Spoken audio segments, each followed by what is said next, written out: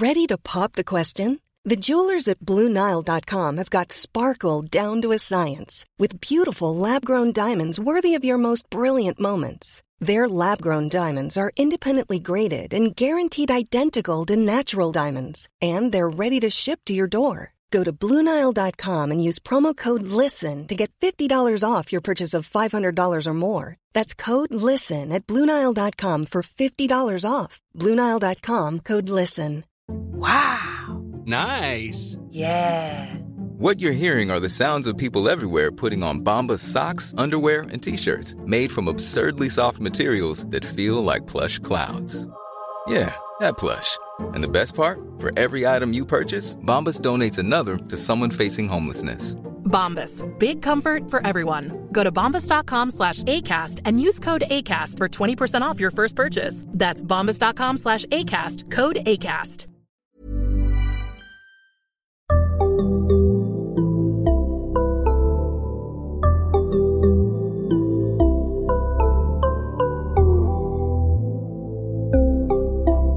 Barnpsykologerna.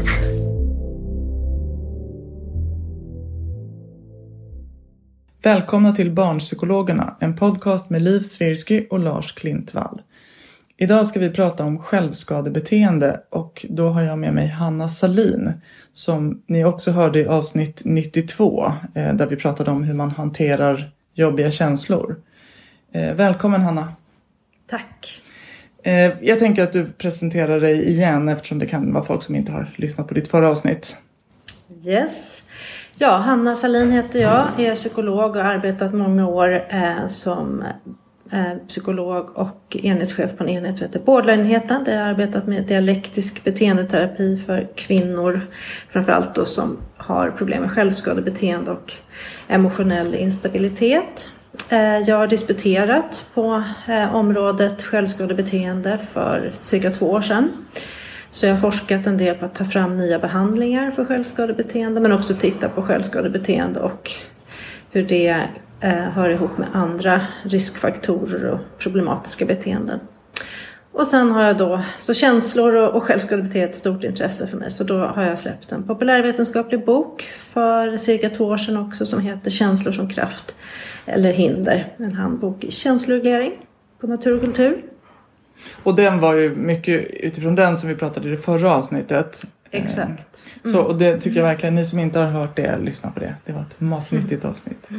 Men om vi då börjar med självskadebeteende, vad är egentligen definitionen på självskadebeteende? Eller vad är det för något? Ja, alltså självskadebeteende, det kanske låter som en enkel fråga. Vad är definitionen? Men det är faktiskt ett ganska stort bekymmer att det finns flera olika definitioner av självskadebeteende som har gjort det lite svårt att få en enhetlig bild av forskningsläget och självskadebeteende. Men det man kan säga är att det finns 2 förhärskande definitioner.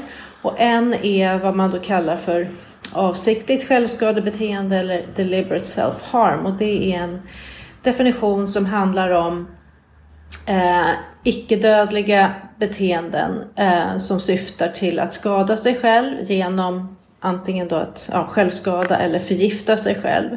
Och det är en handling som görs med eller utan suicidavsikt om man så säger. Så det handlar helt enkelt om allt man gör som syftar till att skada sig själv oavsett avsikt att dö eller inte. Och den här definitionen har det forskats mycket på i England och i Australien. Medans från nordamerikanskt och det forskas mycket i Europa också, men från nordamerikanskt håll har det kommit en önskan om att differentiera självskada med och utan suicidavsikt. Så då har man föreslagit en definition som mer handlar om de tillfällen som man självskadar utan någon som helst avsikt att dö. Och där då kommit fram ett diagnosförslag i den manual som kliniker använder världen över för att diagnostisera psykiska sjukdomar och heter DSM-5.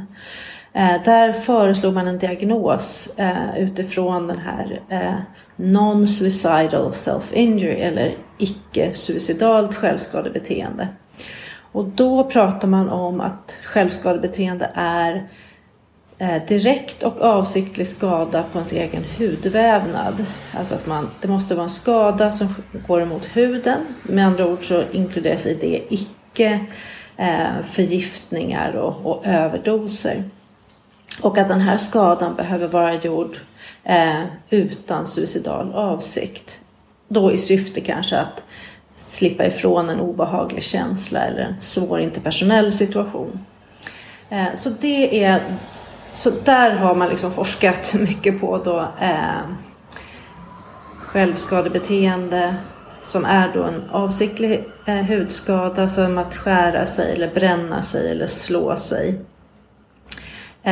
Och att man då har kollat av att när du gjorde det här hade du någon avsikt att dö. Gjorde du det med någon avsikt att dö? Så man behöver liksom intervjua personen i fråga som gör det här beteendet. Huruvida det fanns en suicidavsikt eller inte. Och det är det, till exempel det beteende som jag har forskat en del på under min doktorandtid, om man så säger. Så det är de två olika. Och det kanske låter onödigt teoretiskt och så, men det är därför att du ska få bryta in lite frågor. Jag har pratat jättemycket. Men det är i alla fall enkelt sagt vad som avses med, eller definition av självskadebeteende. Men just den här skillnaden mellan om det är med ambitionen att dö är ju väldigt viktig, tänker jag. För den är ju också central för väldigt många anhöriga. Alltså det är lätt att uppfatta de här självskadebeteendena som försök att ta sitt liv. Ja. Vilket det ju inte alltid handlar om. Nej, precis. Och vi utformade en internetförmedlad behandling för ungdomar med självskadebeteende under min doktorandtid. Och där gjorde vi också ett föräldraprogram. Och det var just liksom det som vi först och främst gick ut med, är just att normalisera självskador, att avdramatisera, för det handlar inte nödvändigtvis om självmordsförsök utan är tyvärr relativt vanligt som ett sätt att reglera svårhanterliga och obehagliga känslor. Och det är ju någonting helt annat än att man har ett barn som man tror vill dö.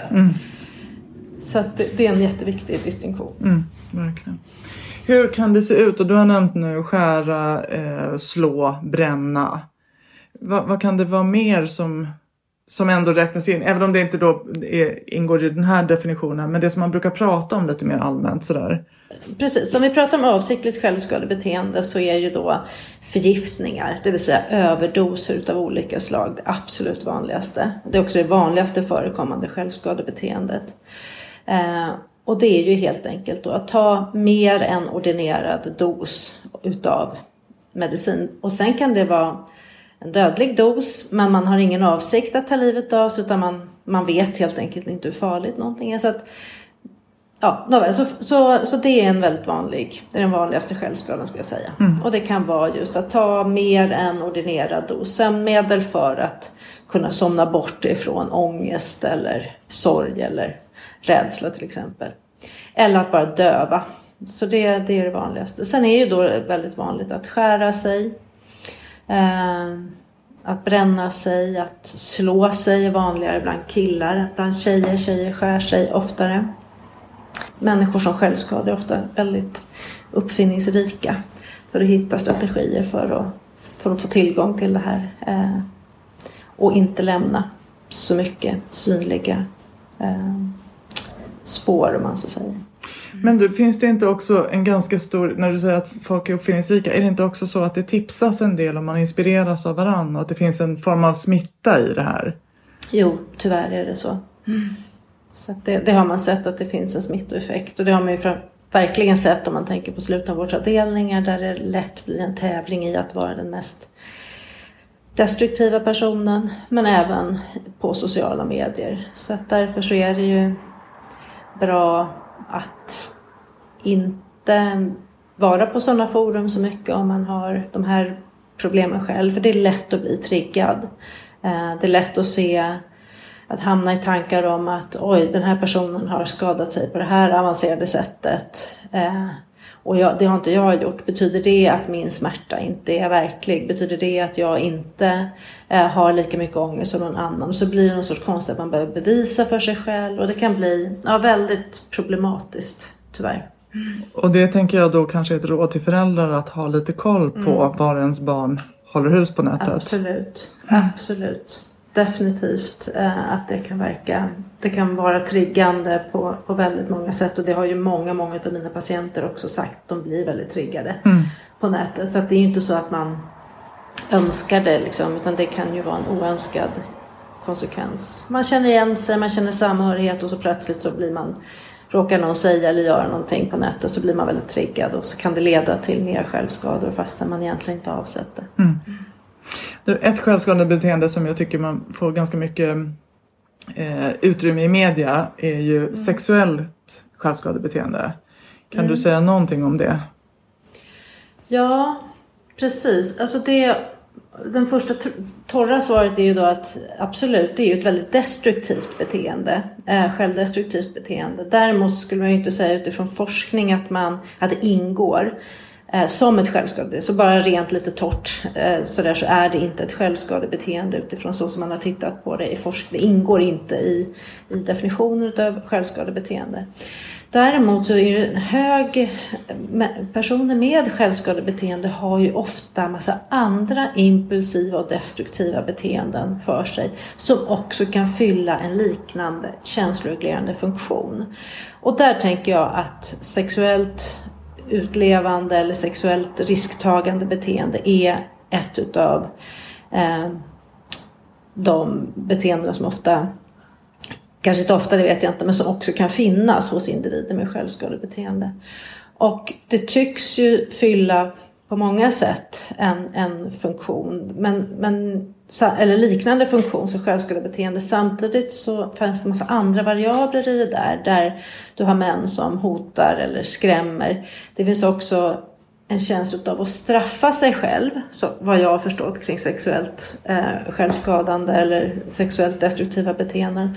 Och den känslan är inte ovanlig hos individer med självskadebeteende. Det här starka självföraktet eller självhatet, där man känner att jag förtjänar inte bättre.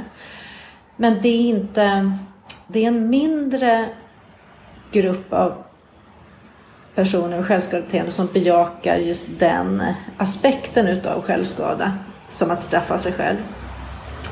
Självskada tror jag oftare handlar om att bli av med negativa känslor. Det vill säga bli av med en spänning eller oro eller rädsla eller sorg till exempel.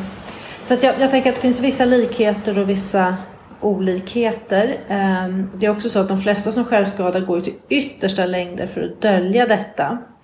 Medan det sexuellt destruktiva beteende är ju någonting som ändå man gör tillsammans med andra. Men som sagt, jag kan inte tillräckligt om det, och jag förstår att det är vanligt förekommande hos individer med självskadebeteende.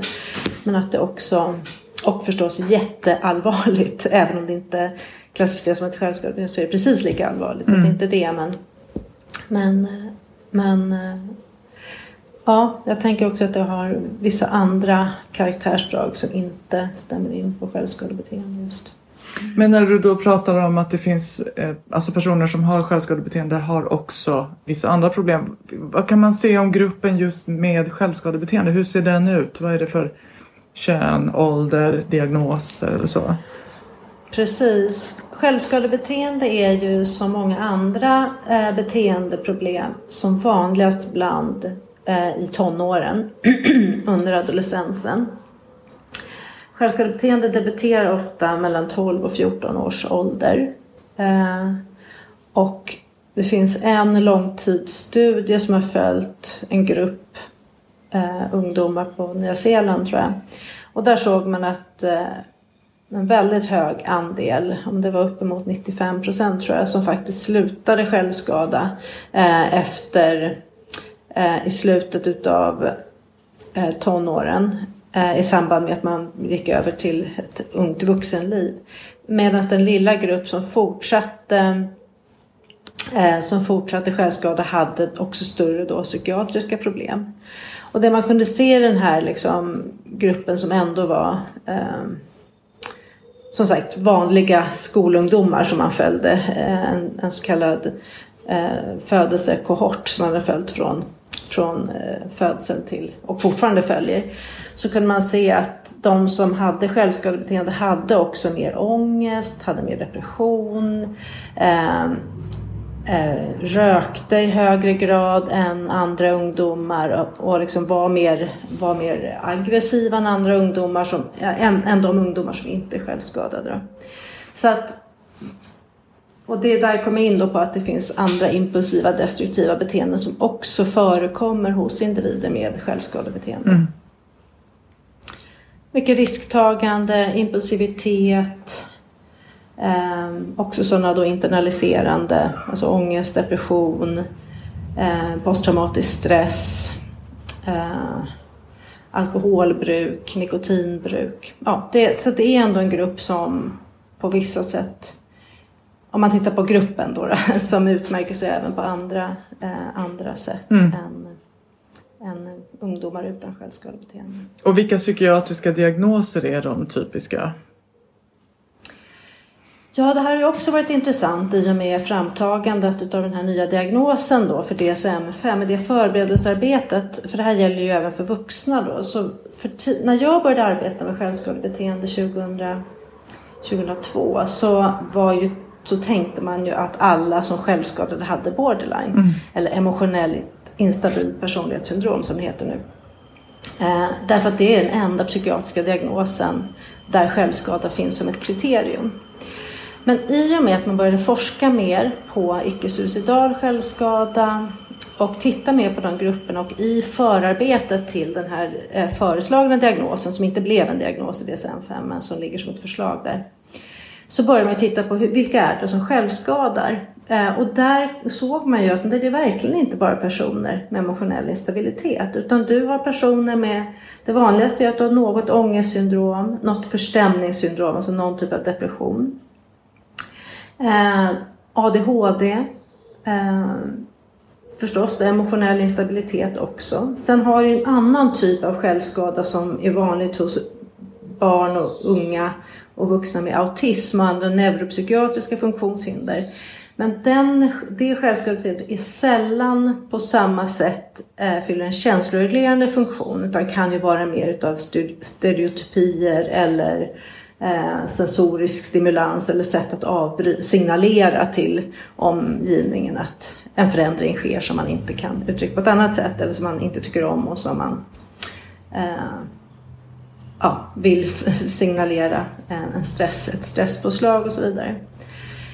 Och sen förstås posttraumatisk stress, så kan ju självskada vara ett sätt att avbryta flashbacks eller avbryta overklighetskänslor eller sådana saker. Så det här har varit en väldigt intressant process att följa, och det var ju det lite jag gjorde i mitt avhandlingsarbete, var ju också att titta på självskada bortanför diagnosen emotionell instabilitet. Vad ser vi liksom om vi tittar på den gruppen och inte tänker att alla har emotionell instabilitet. Så det här har ju varit pågått ett fantastiskt arbete i Sverige sedan 2011 också, med nationella självskadeprojektet som var en statligt finansierad insats som handlade om att öka kunskapen om självskadebeteende och ta fram nya behandlingar. Och där var ju just mycket fokus på det här att många som vårdades för självskadebeteende, framförallt i slutenvården, fick diagnosen emotionell instabilitet fastän de egentligen inte uppfyllde något annat kriterium än självskada.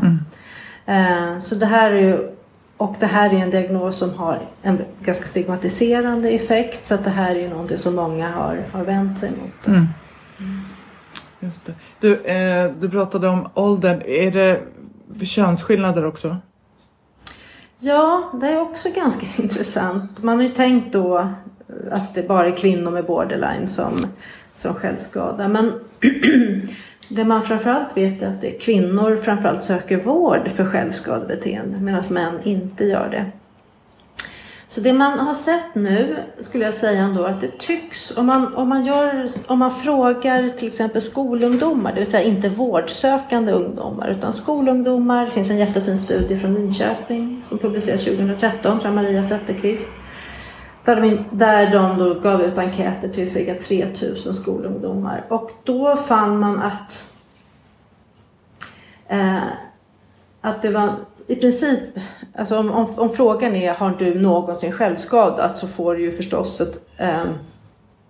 en viss typ av svar. Och där kunde man se att det var ungefär lika vanligt bland killar som bland tjejer. Medan om man då däremot går in och tittar på hur många gånger man har självskadat, och det hon gjorde i sin studie också, att hon tittade hur många skulle ha uppfyllt den här föreslagna diagnosen, det vill säga att du har en funktionsnedsättning på grund av ditt självskadebeteende, du självskadar ett visst antal gånger per år och så vidare, och så vidare. Det som ingår då i det här diagnoskriteriet. Då såg man att det var fler tjejer än killar som uppfyllde den icke-suicidal självskadediagnosen så att säga.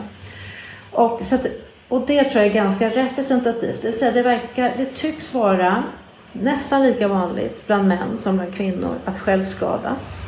Men män kanske inte alltid tänker på det som självskada, utan det är först när man frågar som man kan förstå att okej, det här skulle klassas som självskadebeteende. Men att kvinnor tycks starta tidigare, självskada oftare och framförallt och även också då vara mer överrepresenterade vad gäller att söka vård. Så att det är väl det som har gjort när man gör studier på kliniska grupper, så blir det ju liksom alla patienter som självskadar är kvinnor. Ja, just det, för att det är en selekterad grupp som söker vård. Själv gjorde jag också en studie, en så kallad registerstudie.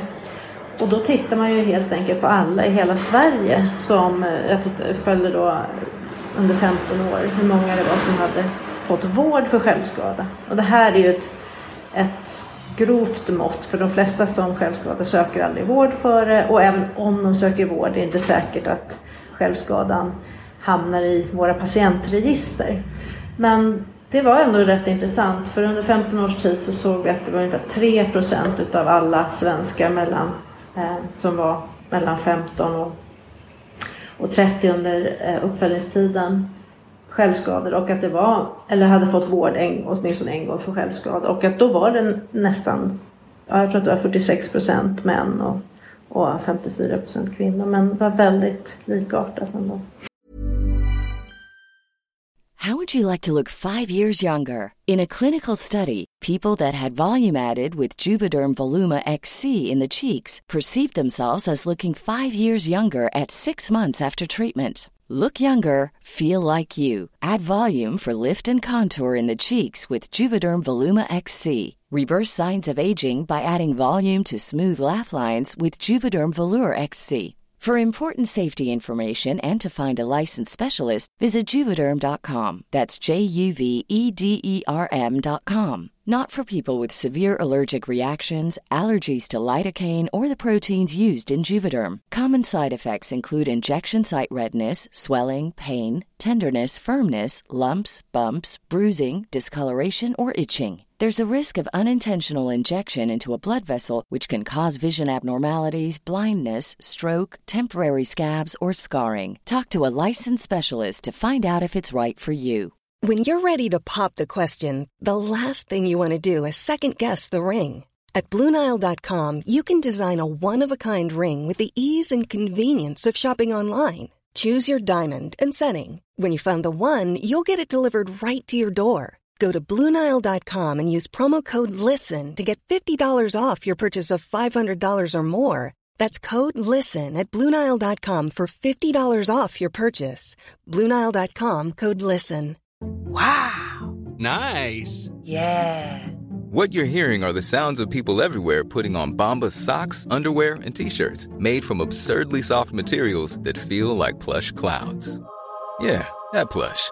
And the best part? For every item you purchase, Bombas donates another to someone facing homelessness. Bombas. Big comfort for everyone. Go to bombas.com/ACAST and use code ACAST for 20% off your first purchase. That's bombas.com/ACAST. Code ACAST.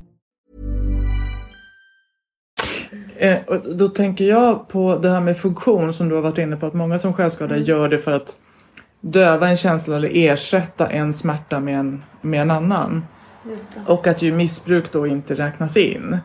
Nej, precis. Missbruk är också ett sånt impulsivt destruktivt beteende som är problematiskt och som ofta finns med självskada. Och som kanske då är vanligare hos män. Alltså man kanske kan tänka att män i samma syfte tar till det. Där kvinnor då kanske skadar sig. Eller både och då.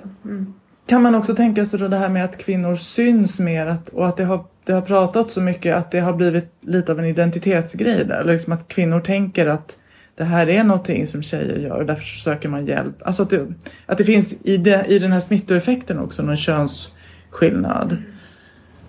Det är mycket möjligt. Det kan jag tyvärr inte uttala mig om. Men det jag vet ifrån alla år som jag har träffat både självskadande vuxna och ungdomar är ju, för det glömde jag säga, för det är också viktigt att det finns ju också de som har ingen psykiatrisk samsjuklighet men som självskadar.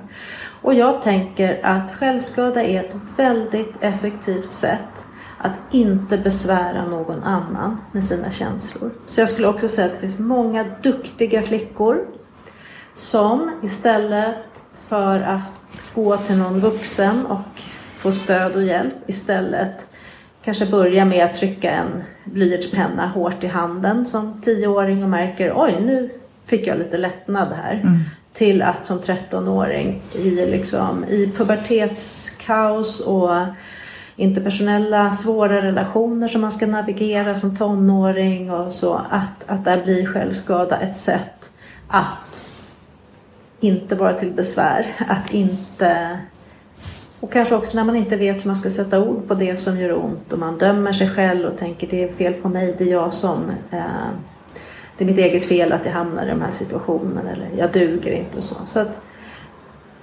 man pratar ju ofta om självskada som någonting manipulativt, att man bara gör det för att få uppmärksamhet. Men jag har träffat så många föräldrar som inte hade en aning.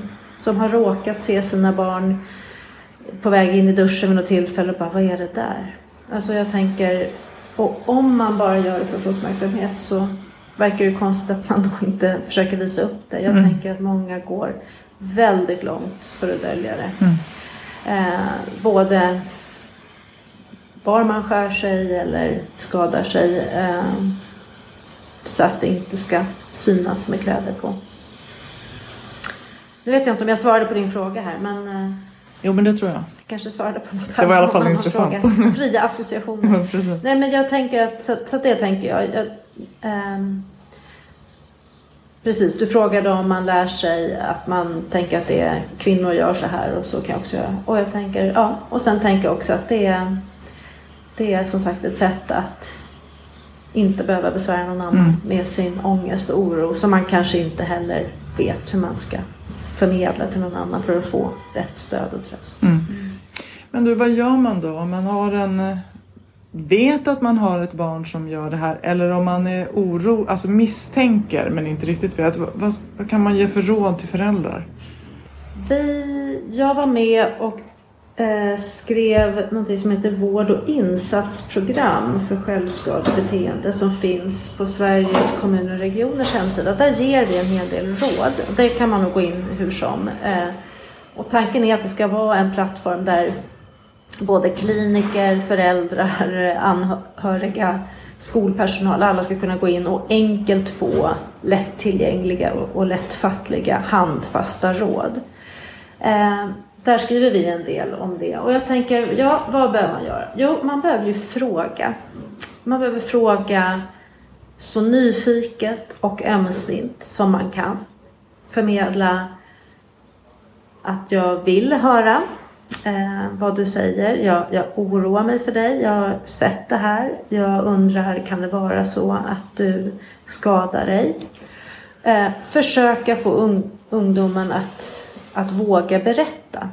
Men om du som förälder känner dig så uppstressad, kanske rasande, kan man känna sig när man upptäcker att ens barn självskadar.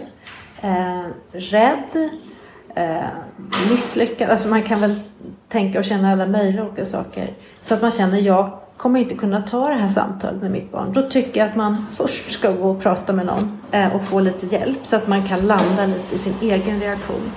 Därför att Om du har ett barn som självskadar har barnet antagligen gått långt för att dölja det för dig. Och det behöver ha en icke-dömande och nyfiken lyssnare. Du behöver liksom vara lite i rätt läge för att kunna ställa frågor kanske på rätt sätt och få ditt barn att våga erkänna. För annars är risken bara att de döljer det ännu mer. Och några hjälpsamma tips på vägen tycker jag ändå är att tänka att ditt barn gör antagligen det här för att hantera svåra känslor. Han eller hon vet inte vad de ska göra utav oron och ångesten. Hade de vetat något bättre sätt, hade de använt det. Jag tror många tror ju att man så här kan välja att låta bli och självskada. Det är väldigt få ungdomar och vuxna som självskadar som upplever att de har något som helst val. De upplever att det finns inga andra val. Och det kan vara för att man lägger märke till känslan för sent så att den är så stark så man vet inte riktigt om man ska göra av det. Det kan vara att man inte ens kan sätta ord på känslan. Alltså man är liksom ett med känslan och vet bara inte, jag måste bli av med den. Något som vi kallar att man är emotionellt dysreglerad. Man har svårt att tänka klart och att de flesta som självskadar ångrar sig enormt mycket efteråt. Men i och med att det är så effektivt i att minska ångest och oro i stunden så blir det ju då som du och jag som är beteendeterapeuter vet att den omedelbara konsekvensen är starkare än de långsiktiga. Det vill säga den har större påverkan på dina beteenden. Det vill säga att en starkt ångestreducerande effekt direkt efter självskadan och sen kanske du ångrar dig och du har fått nya ärr och du är jätteolycklig över det. Det kommer senare. Så sannolikheten när du sen har ångest igen är att du kommer göra det som funkade förra gången. Så att också ta med sig in i samtalet att jag som står utanför kan tänka men gör något annat. Välj inte att göra det. Men att den som håller på med det ofta upplever att de har inget annat val. De vet inte vad de ska göra. Att det är väldigt få som gör det för att manipulera sin omgivning. Det är självklart så att det kan fungera så att man kan styra sin omgivning. Men den tanken är inte så hjälpsam. Och att de flesta som mår bra och har strategier skulle hantera sig själva på ett annat sätt än självskada. Så försöka liksom vara nyfiken. Och sen också att det betyder inte att ditt barn vill dö. Det kan också vara så att ditt barn håller på att kämpa för att överleva. Ibland kan ju självskadan vara, hade jag inte brutit den här ångesten med hjälp av självskada så hade jag tagit livet av mig. Så att det kan också vara, för många upplever de ett suicidpreventivt syfte med självskadan ibland. Men också att det är supertufft och förstås jättesmärtsamt. Men att försöka att se det hos sitt barn. Men bra att du har fått syn på det. Försök våga fråga. Du behöver inte ha några svar. Ungdomen behöver inte massa råd. Utan ungdomen behöver till en början bara kanske se att jag är inte ensam i det här. Och om du är en förälder som lyssnar som har blivit väldigt arg och kontrollerar ditt barn eller sagt åt ditt barn att du slutar med det här, så svårt kan det inte vara, så är det också okej. Du är inte ensam. Det är många föräldrar som har reagerat på det sättet. Och du kan försöka göra ett omtag. För jag tror ändå att det är oerhört avgörande. Och det har man ju sett också att föräldrar är viktiga för våra barns välbefinnande. Och särskilt vad gäller självskada. Att ha ett stöttande nätverk. Att det betyder mycket för att bli frisk från det. Och det kan ta tid. Det kan ta jättelång tid tyvärr. Men sök hjälp. Sök hjälp för dig själv och sök hjälp för ditt barn. I det förra avsnittet så pratade vi lite om olika behandlingar. Men du kan väl nämna det igen, vilka behandlingsmetoder som brukar vara aktuella och hur de fungerar. Så för barn och ungdomar så finns det visst forskningsstöd för dialektisk beteendeterapi för ungdomar. Det kom ut en norsk stor studie för några år sedan. Och då är det ju ungdomar både med suicidalt och icke-suicidalt självskadebeteende. Dialektisk beteendeterapi är en omfattande behandling som innefattar både individualterapi för barnet, gruppterapi för barnet men också föräldrastöd. I Stockholm finns en jättefin stor DBT-mottagning som är länsövergripande. Ute i landet tror jag att det finns varierad tillgång till DBT för ungdomar. Det är också problemet att det är ganska långa behandlingar så att det är svårt att få tillgång till det. Det finns och DBT är ju främst då för ungdomar med emotionell instabilitet och självskadebeteende eller åtminstone drag av emotionell instabilitet. Sen finns en annan sån terapiform som heter mentaliseringsbaserad terapi som också är utformad för vuxna med emotionell instabilitet. Den har också visat på goda effekter för ungdomar med självskada och emotionell instabilitet. Sen finns det i Sverige, det vi beskriver också i vårt vård- och insatsprogram är också en mer generisk modell som man skulle kunna applicera på oavsett psykoterapeutisk inriktning som handlar om ändå att just kartlägga tillfällen av självskadebeteendet, se vad det fanns för saker som ledde fram till tillfället med självskada och vilka konsekvenser självskadan hade på kort sikt och lång sikt. Så att öka psykoedukationen eller förstå vad självskadan fyller för funktion i ungdomens liv. Men också då att fokusera på känsloreglering och att hitta andra sätt att hantera de här känslorna, förstå och bemöta dem så att man inte behöver självskada för att stå ut. Och sen har ju vi då utvecklat en behandling som heter Erita som just nu prövas på internet. Det är en internetförmedlad behandling och den hoppas vi ju när den studien är klar att vi kommer kunna veta mer om. Men den har visat ha god effekt i både en liten pilotstudie där vi provade behandlingen ansikte mot ansikte och även i en pilotstudie där vi provat den på internet så visar den väldigt lovande resultat med minskning av självskadebeteende och förbättrade känsloregleringsfärdigheter och så vidare. Men den finns tyvärr inte ute ännu, men målet är att den ska finnas som en internetbaserad behandling som ska vara tillgänglig över hela Sverige. Mm. Mm. Och jag tänker när jag hörde Anna att eran bok är en väldigt bra början om man är förälder och har ett oro kring det här. Ja, därför att jag tror att man behöver bli bättre på att förstå de känslor som drabbar ens barn. Även om man själv kanske inte skulle känna på samma sätt. Att förstå att så här blir det för den här personen. Eller så här blir det för mitt barn. Lite rädsla blir snabbt jättestark. Och han eller hon vet inte hur de ska hantera det. Att kunna sätta sig in i hur det blir för en annan är väldigt viktigt.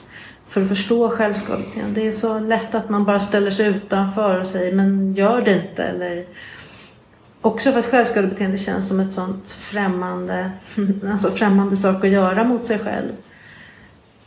Och där behöver man stanna upp och liksom bara inse att vi är alla olika. Och på något vis har mitt barn råkat lära sig att det här var hjälpsamt på kort sikt. Och att återigen som jag sa, försöka vara nyfiken kring det. Finns det något annat du kan göra? Hur känns det? Och hur blir det då? Att liksom inte döma utan försöka bara förstå för att på sikt kunna stötta på ett annat sätt. Och i boken finns ju också strategier för att hantera känslor. Som man ju faktiskt också kanske kan hjälpa sitt barn att åtminstone börja utforska lite. Exakt. Mm. Och förstås sökhjälp, tänker jag. Men det är inte alltid du får... Det är inte säkert du kommer träffa någon som kan så mycket om självskadebeteende heller, tyvärr. Men det kan alltid vara bra att bolla med en professionell. Mm. Precis. Hanna, stort tack för att du var med idag. Och jag tänker att det här programmet som du nämnde på Sveriges kommuner och regioner ska vi länka till på vår Facebook så att det blir lättare att hitta till det. Men väldigt värdefull information tycker jag. Så tack. Tusen tack för att jag fick vara med. Hej. Hej. Och tack till er som lyssnar. Följ oss på Facebook där vi heter Barnpsykologerna och på Instagram där vi heter Barnpsykologerna_podd. Så hörs vi snart i ett nytt avsnitt. Tack, hej.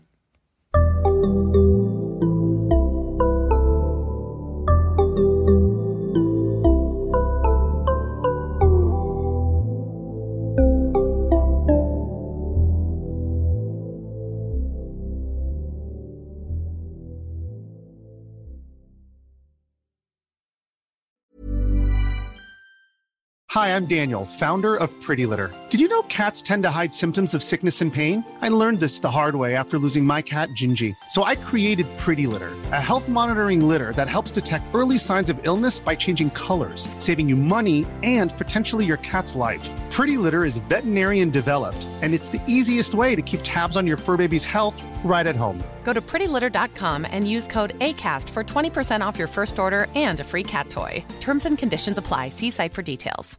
Imagine the softest sheets you've ever felt. Now imagine them getting even softer over time. That's what you'll feel with Boll & Branch's organic cotton sheets. In a recent customer survey, 96% replied that Boll & Branch sheets get softer with every wash. Start getting your best night's sleep in these sheets that get softer and softer for years to come. Try their sheets with a 30-night guarantee. Plus, get 15% off your first order at bollandbranch.com. Code BUTTERY. Exclusions apply. See site for details.